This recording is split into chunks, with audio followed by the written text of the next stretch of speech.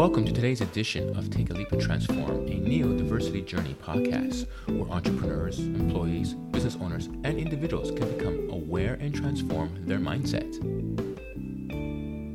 Welcome back to Take a Leap and Transform, a Neo-Diversity Journey. I'm your host, Joseph K. Muscat. Are you ready to take a leap with me? Hey, listeners, it's been some time since I've last communicated with you. And I hope in future episodes, I'll be speaking to you more directly about my thoughts in regards to inclusion, diversity, and being a fellow neurodivergent.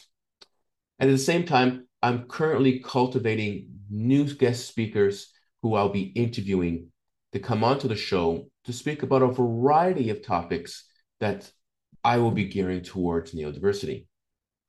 So in the meantime, I want to share with you a conversation I had at a networking event a few weeks back. Every few weeks, I meet with some fellow neurodivergent professionals, and we talk about how we can make the workplace better and different ideas and concepts that can be talked about through our consultancies or spoken to our fellow neurodivergent community. And in one particular conversation, we were talking about the advocating for breaks and the importance of having a break. And it's at this point where I jumped in and said, to have this conversation, we need to start redefining what productivity looks like. And at the same time, this also means redefining what an average day works like. And this requires all parties, employers, managers, and the neurodivergents to come together and have this conversation. Because the workplace is changing. The workplace has been changing for quite some time. And obviously, in the last 5 years, we have seen that workplace even get more redefined and pushed towards that change. And at the same time, we're seeing this culture clash, what we can say, of how things were prior to the pandemic and how things are looking after the pandemic. When we're taking a look at redefining productivity, in my opinion, we're looking at what works best for that individual and what is the balance that we can find for that individual and the workplace. And that again comes down to redefining what the workplace looks like. So let's go back and talk about breaks. Now, when we talk about breaks, the purpose of a break isn't just about giving them a 15-minute break or a lunch break to be able to grab a snack and then come back to work. It's also about recentering and refocusing one's ability to concentrate on a particular task that needs to get done in the workplace. And that means that, in my opinion, there needs to be more frequent breaks, depending on the individual's ability to focus and concentrate, and as well, the ability to recenter and refocus. So when we're taking a look at an average workday and having more frequent breaks, what does that all look like and how can that balance be found? And let's be clear here. When we talk about taking a break, we're not just talking about going out for coffee or sitting outside, to get some fresh air.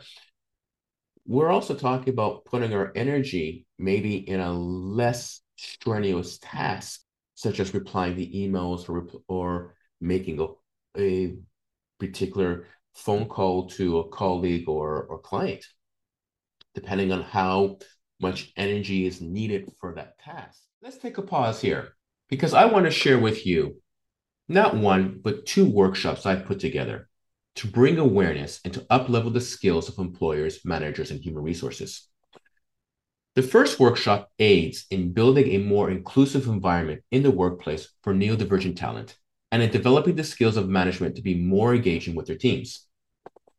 I geared the second workshop towards examining and providing practical solutions and how to be more inclusive to neurodivergent talent in the recruitment process. Reach out to me on my website to learn more about these amazing programs. That's just one example. Another example of that is how much energy can be given in a given workday and looking and understanding at what's the best time that an individual may work.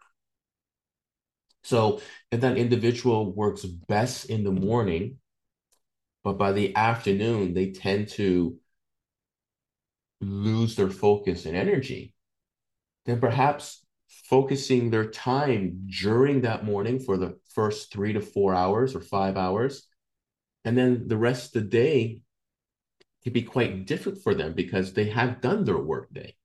And that means that we're taking a look at it's not about working 8 hours in a day. It's not about that means in it then it's not about working 8 hours in a day. It's not about working in an environment where someone's looking over your shoulder. It's about what the end product looks like, what that deliverable is, as we say in project management. So if someone works best in a 5 hour period and is able to produce that deliverable, then they don't need to work a full 8 hour day, do they? So that now requires managers and employers to come to an understanding of how can we redefine productivity and how can we redefine a workday and adapt to the best time periods and mentality of how that individual works. Now, in addition to that, this requires coming up with a clear definition, which obviously means we need to have clarity.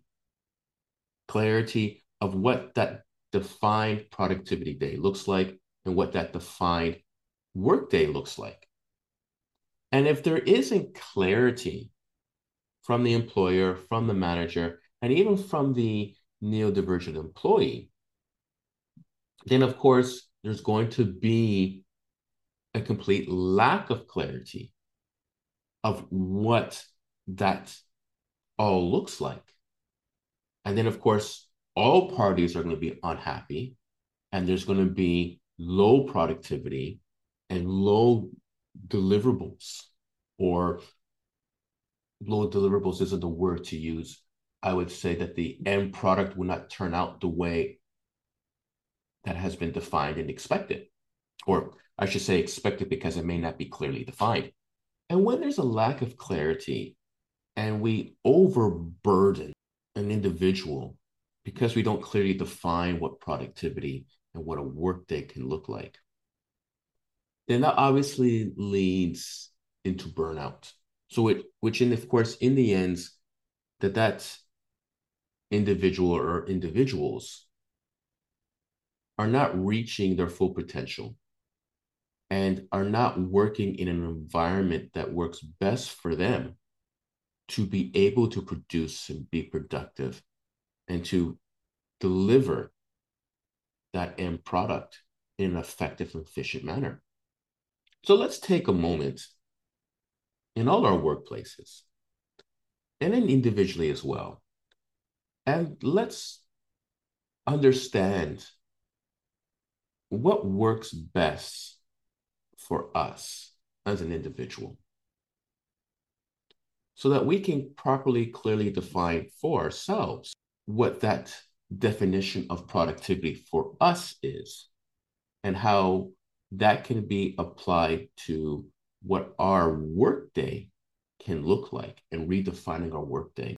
And let's start the conversation with our employers and with our managers.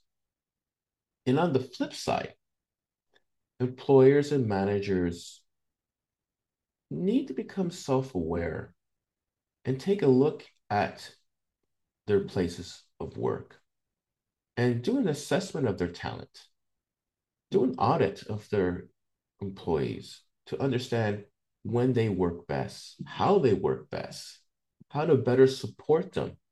Help and take a look at how you can redefine productivity and redefine the workday in your businesses to produce better turnover and better end product deliverables that will be to everyone's benefit.